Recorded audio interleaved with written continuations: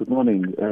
I think Mr. Mervyn has put it clearly that conversation is at a sensitive stage and it belongs to the bargaining chamber, which is where we're continuing our conversation.